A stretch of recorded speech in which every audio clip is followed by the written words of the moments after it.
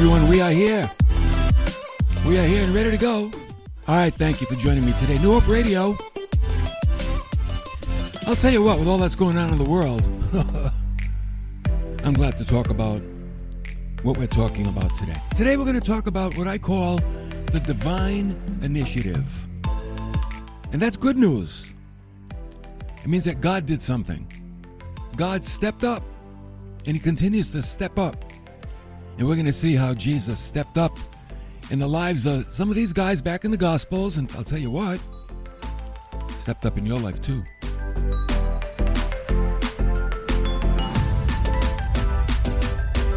Think about Jesus and how he came with a mission. And how much do you think about him calling people to help him in his mission, which was to spread the good news of the kingdom? How much do you think about that? He probably didn't have to, right? He didn't have to invite people, but it's what he chose to do. That's the divine initiative.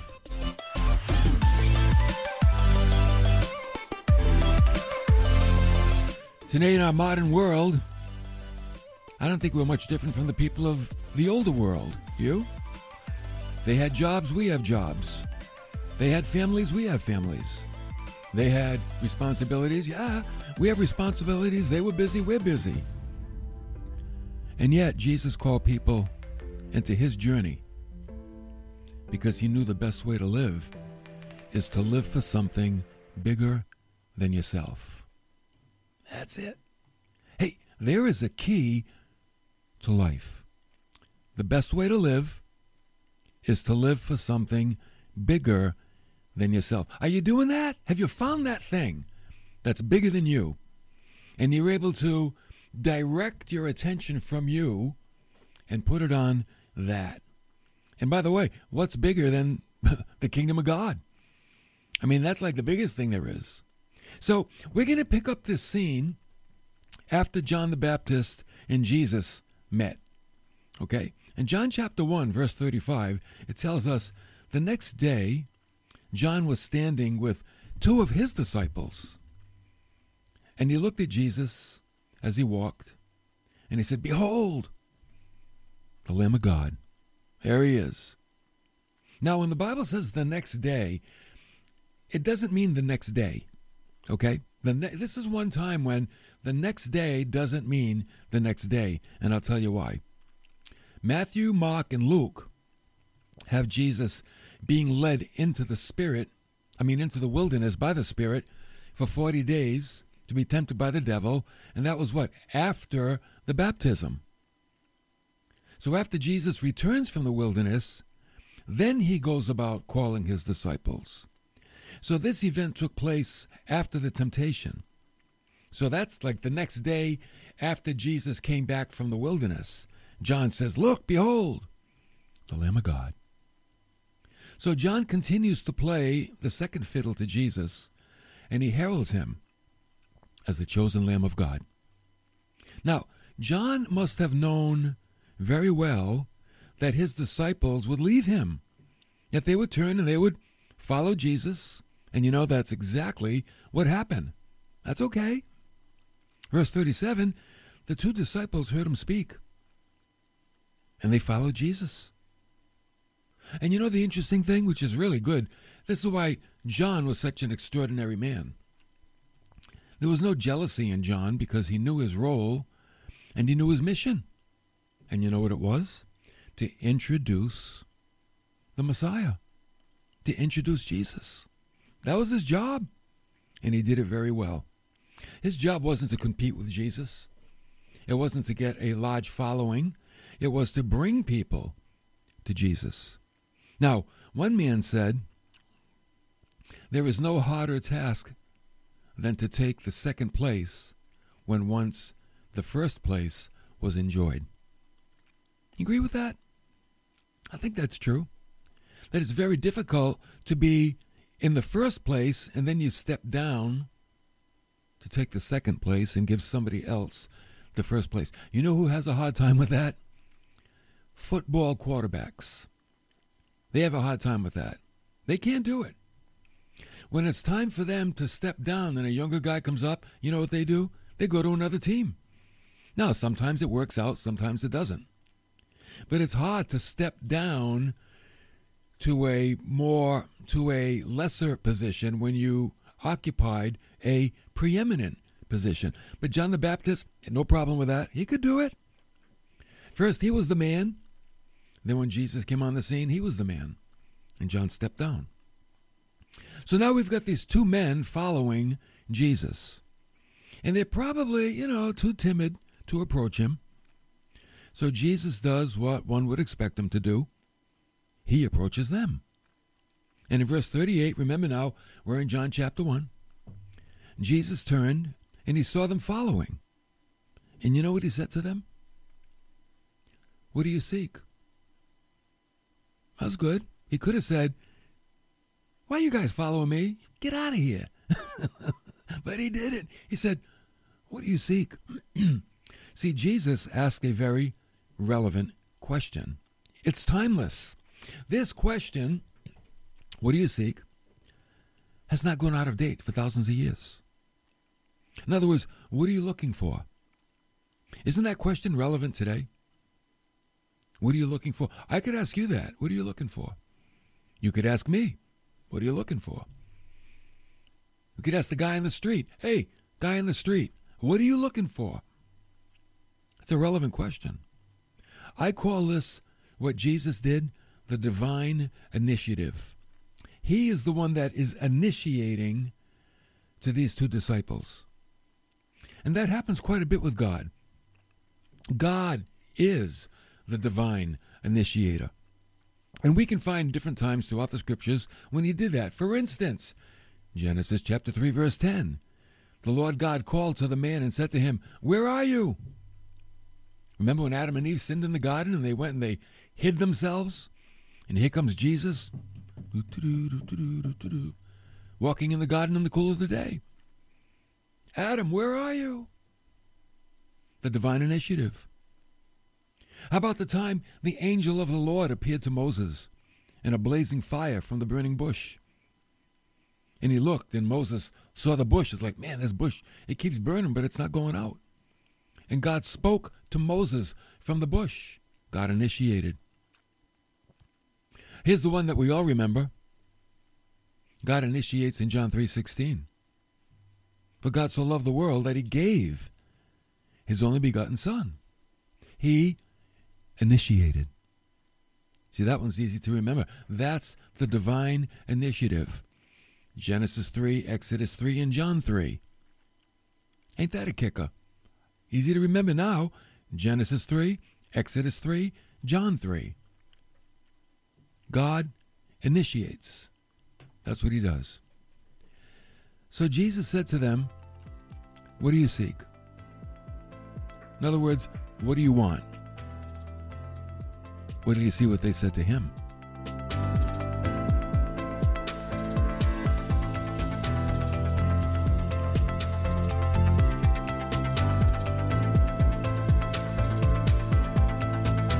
All right, I'll tell you what they said to him. They said to him, Rabbi, which translated means teacher. They answered a question with a question.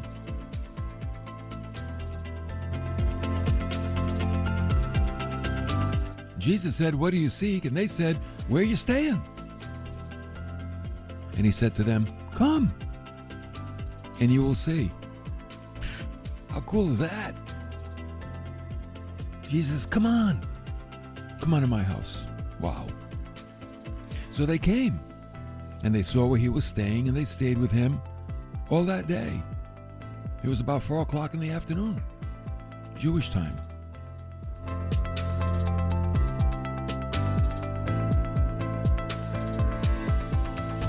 And then one of the two who heard John speak and followed him, his name was Andrew. He was Simon Peter's brother. And I like what Andrew did. He found the treasure hid in the field, and then he went and he told his brother.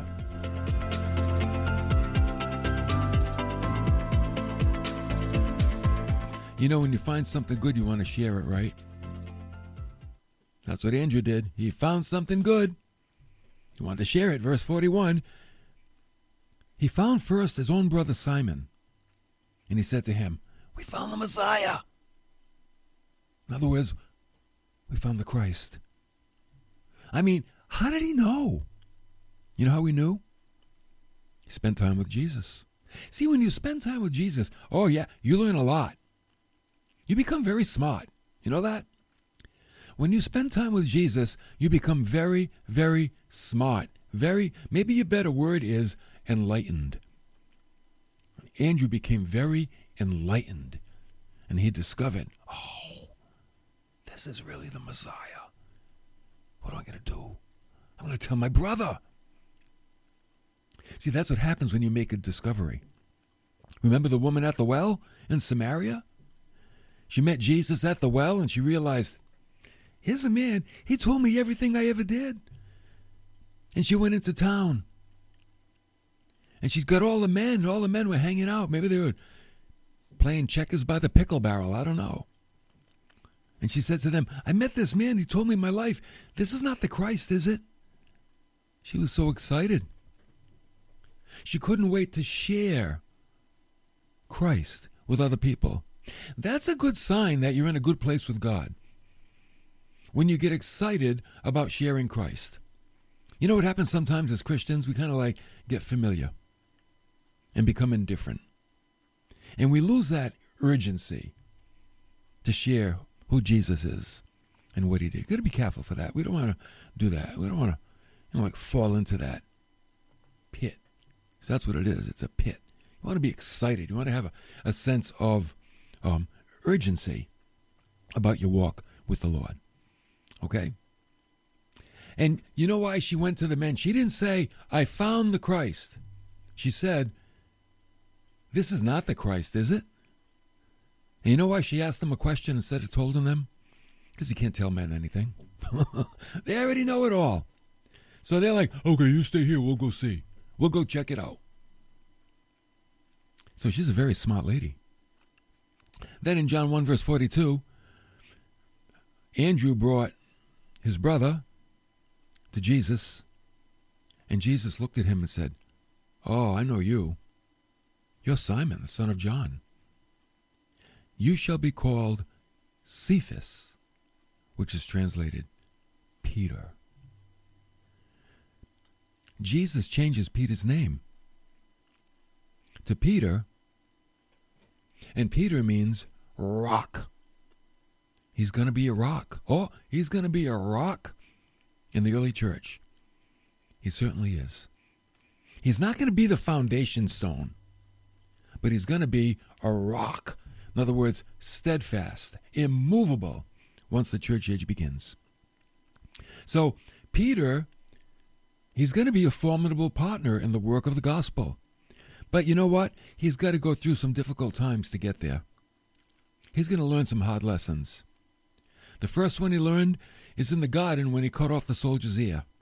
Peter, not good. We don't do that. We don't cut people's ears off, Peter. Put the sword away. There was another time when he almost drowned, remember? He said, Jesus, if that's you on the water, call me out. Come on out, okay. And he's walking on the water and lost his focus. He started to sing. Jesus had to pick him up. See, when you lose your focus on Christ, you start to sink. It happens. Oh, it happens. Happens a lot. It happens way too much. And then the biggest blunder of all, he denied knowing Jesus. 3 times in one night. I don't know him.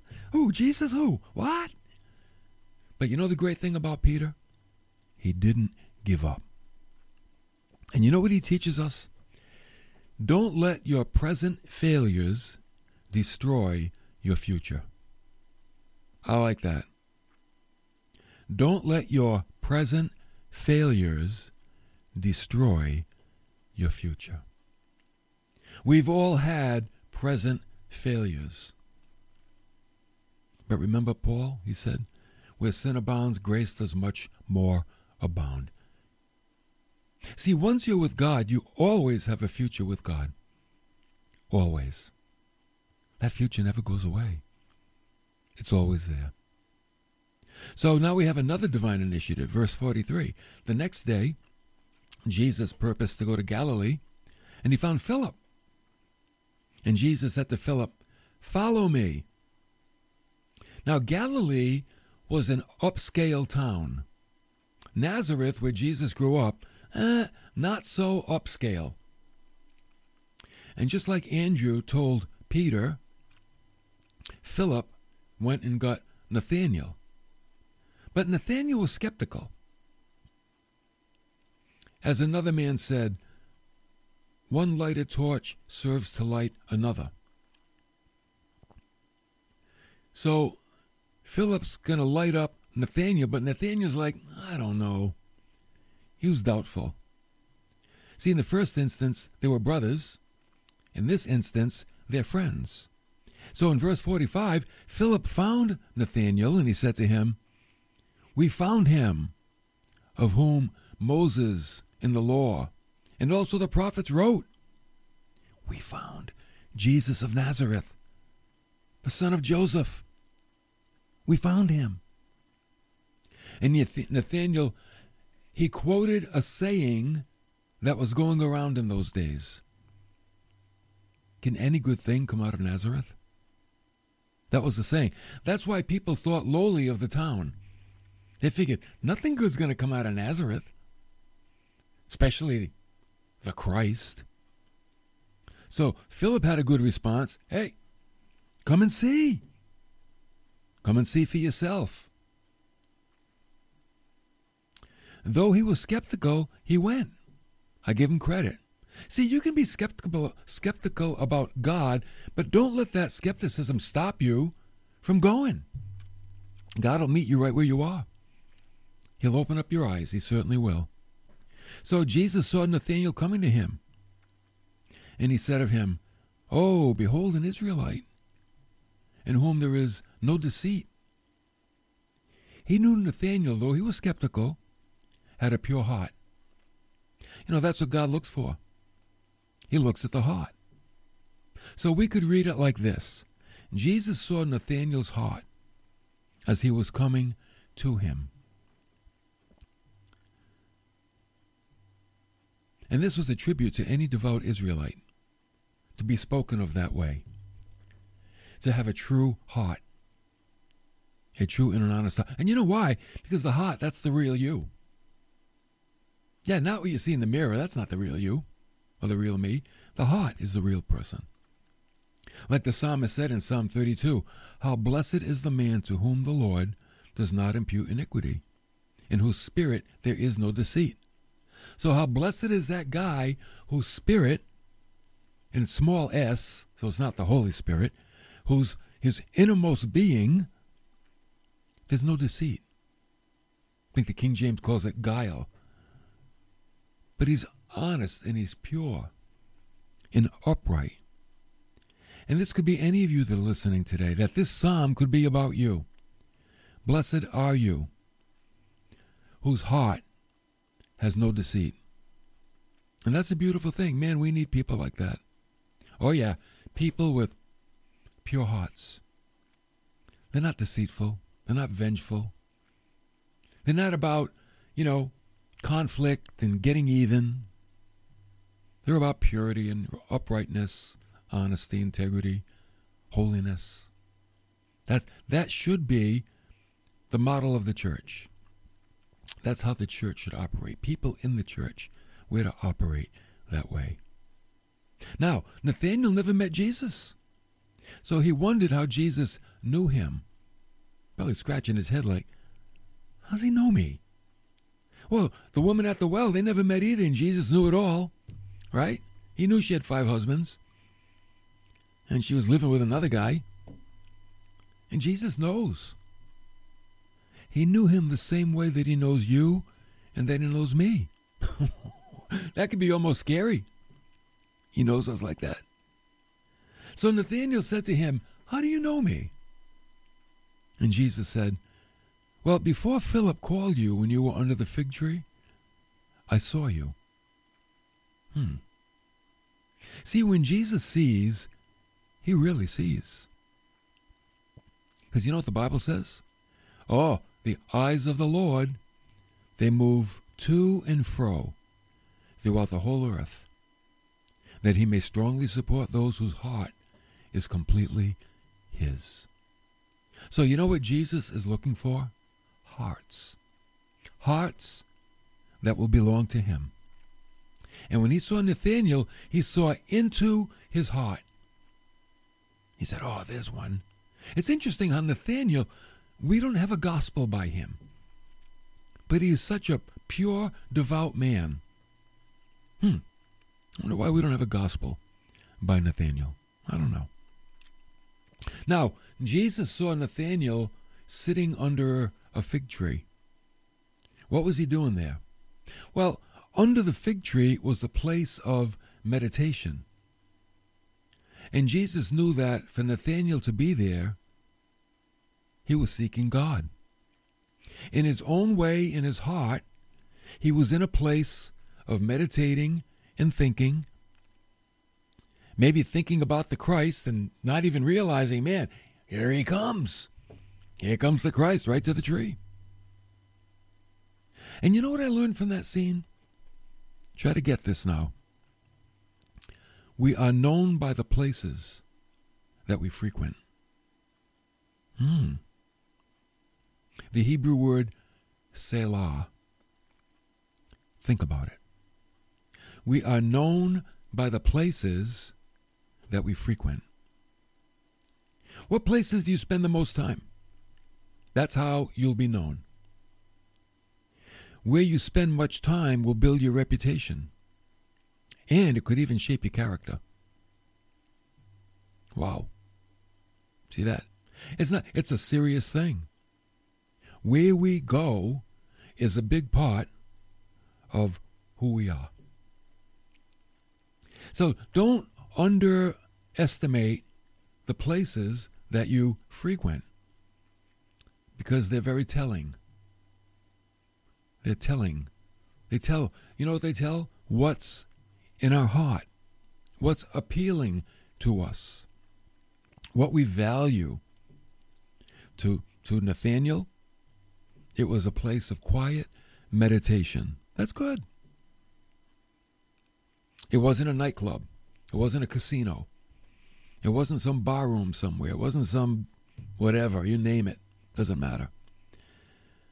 But he was in a place that kind of revealed what his heart was like. And you know what happened? See, because I like this. Because of the condition of Nathanael's heart, he's developing a spiritual insight. Wow.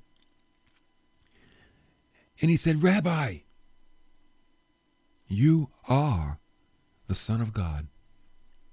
You are the King of Israel. He had a realization. And he had a realization because of his heart. And it makes me wonder why some people never get saved. It's the heart. It's the heart. And why some people are so faithful to God. They just want to serve God. You know why? It's the heart. Oh, the heart is so much. It's who we are. The heart is our life. It's where we live. We live in our heart. Jesus said, the words we speak, they come out of our heart. Wow.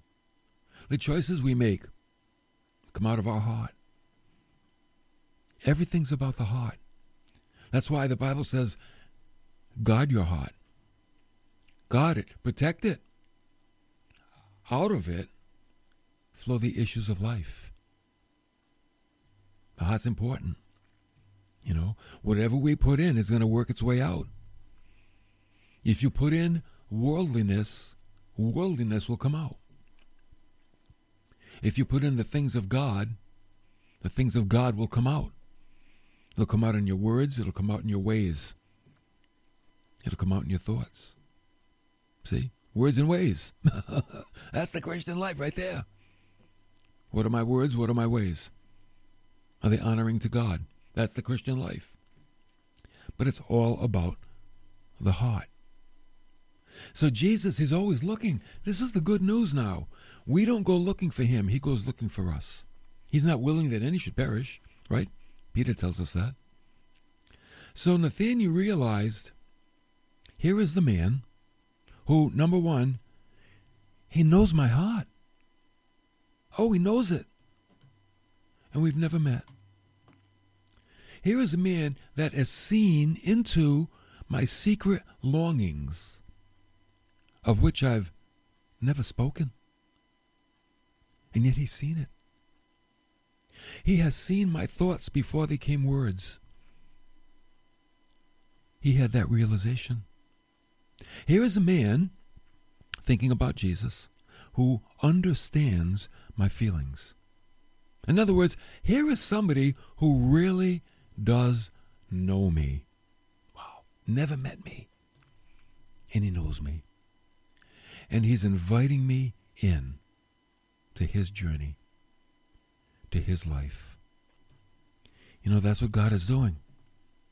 He's inviting us into his life.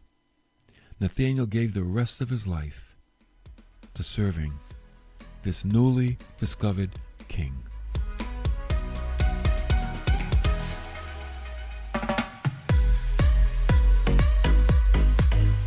I'll tell you what, Nathanael's story can be our story.